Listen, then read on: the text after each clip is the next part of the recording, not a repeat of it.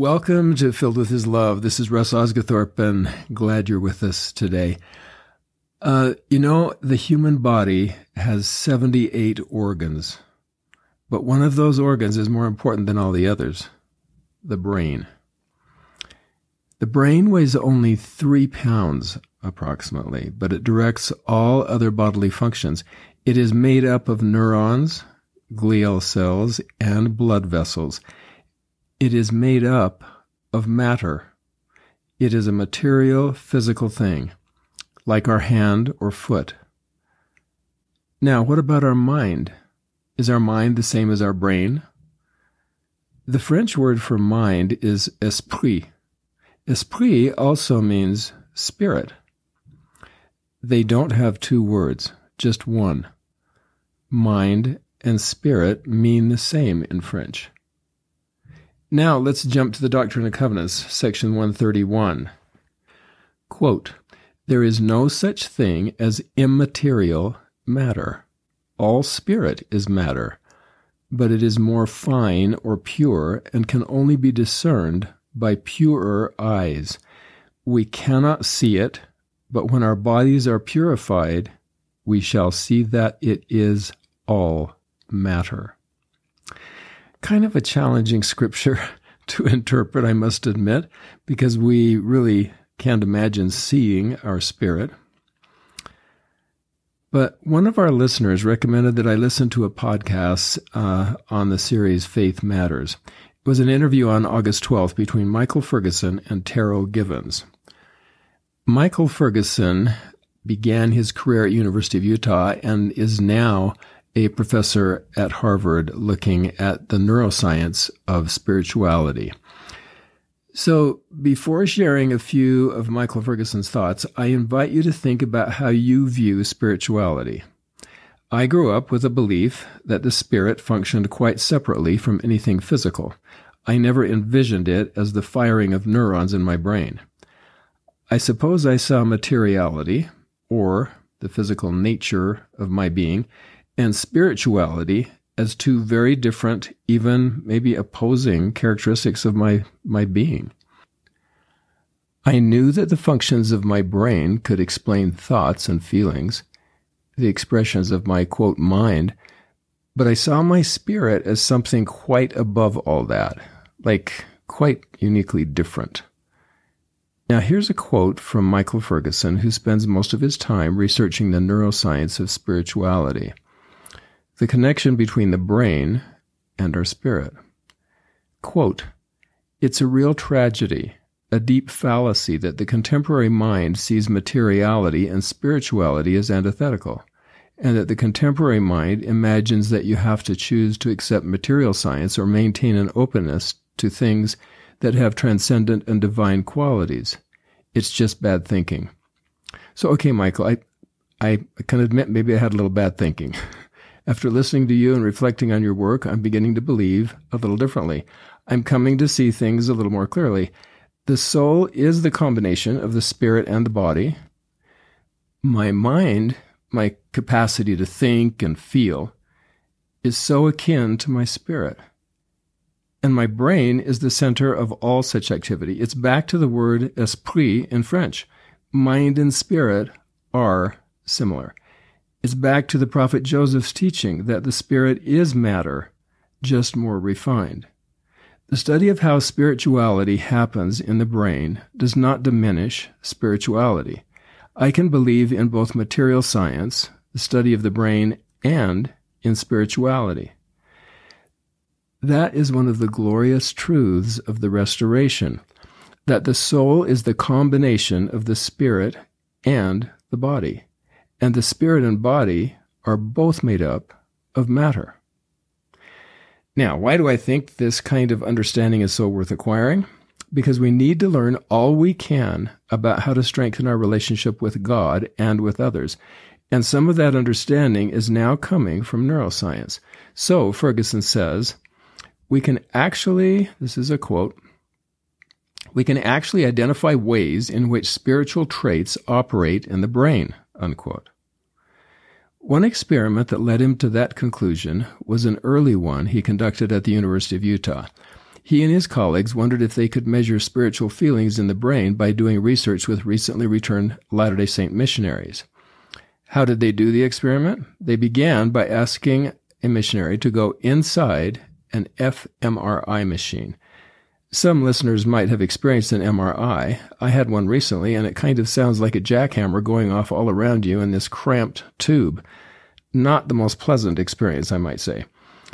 And not exactly the place where one might get closer to the Spirit of God. But this is what Ferguson did in his first experiment. Now, they wanted to use an fMRI machine because that is the kind of machine that actually shows and measures brain waves. And so they can actually see which neurons or sets of neurons are firing in what center of the brain, what part of the brain. So the missionary goes into the tube and begins reading the Book of Mormon and praying.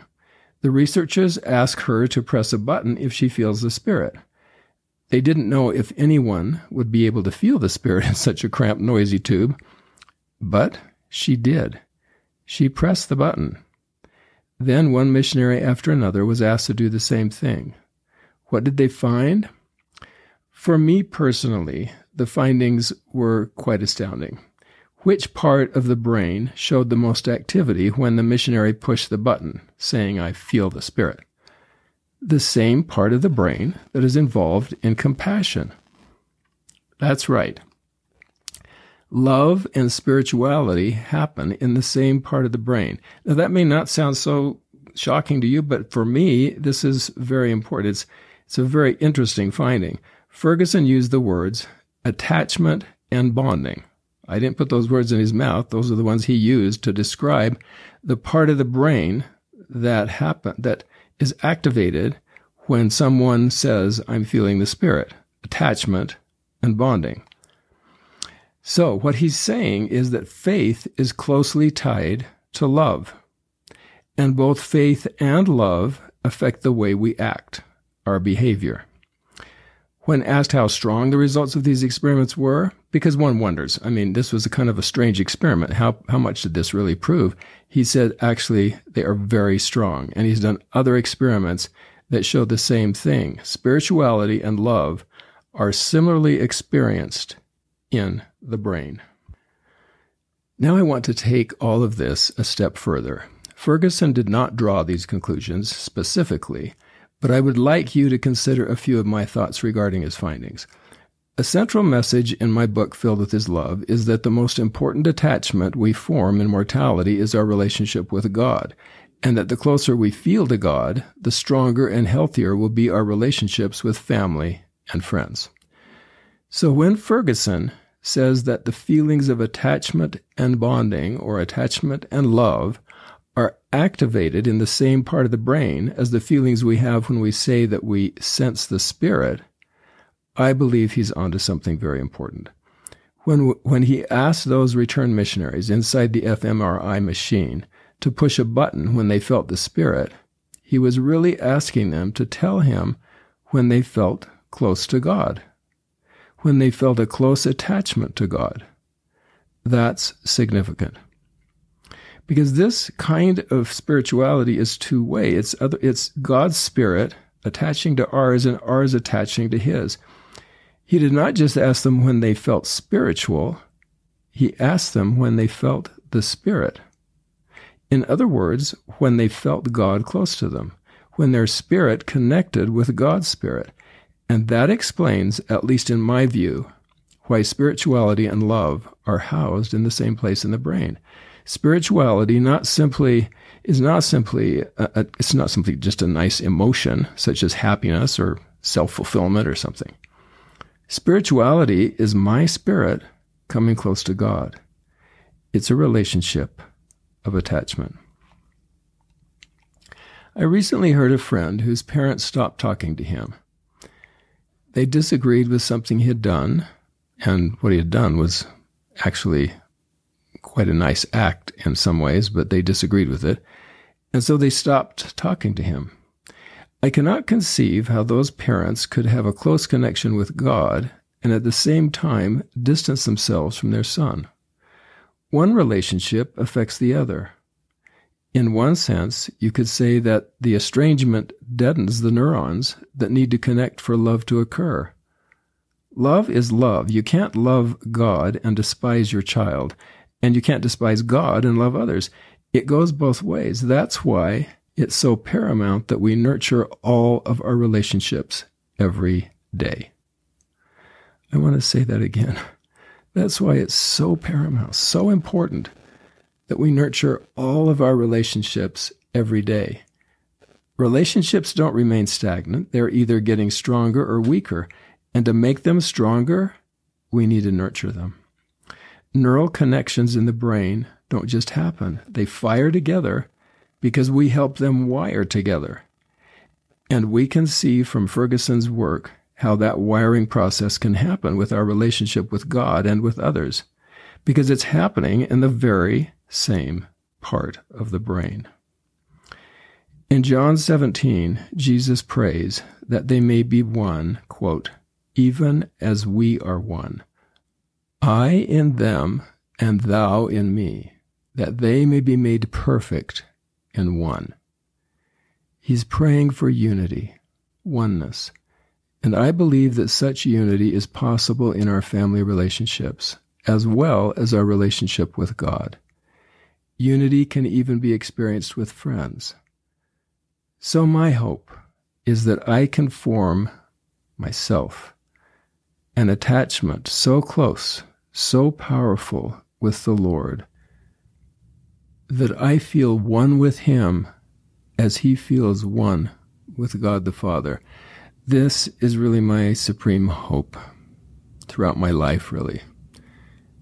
And I hope this is helpful to you today. I hope if you know someone that might need this kind of message or any other message on the podcast, you'll share a podcast with them as well. I keep getting nice feedback about how listeners do feel helped by this podcast, even more than I had anticipated. So if you know someone, I hope you'll share this with them. Thanks. We'll see you next time.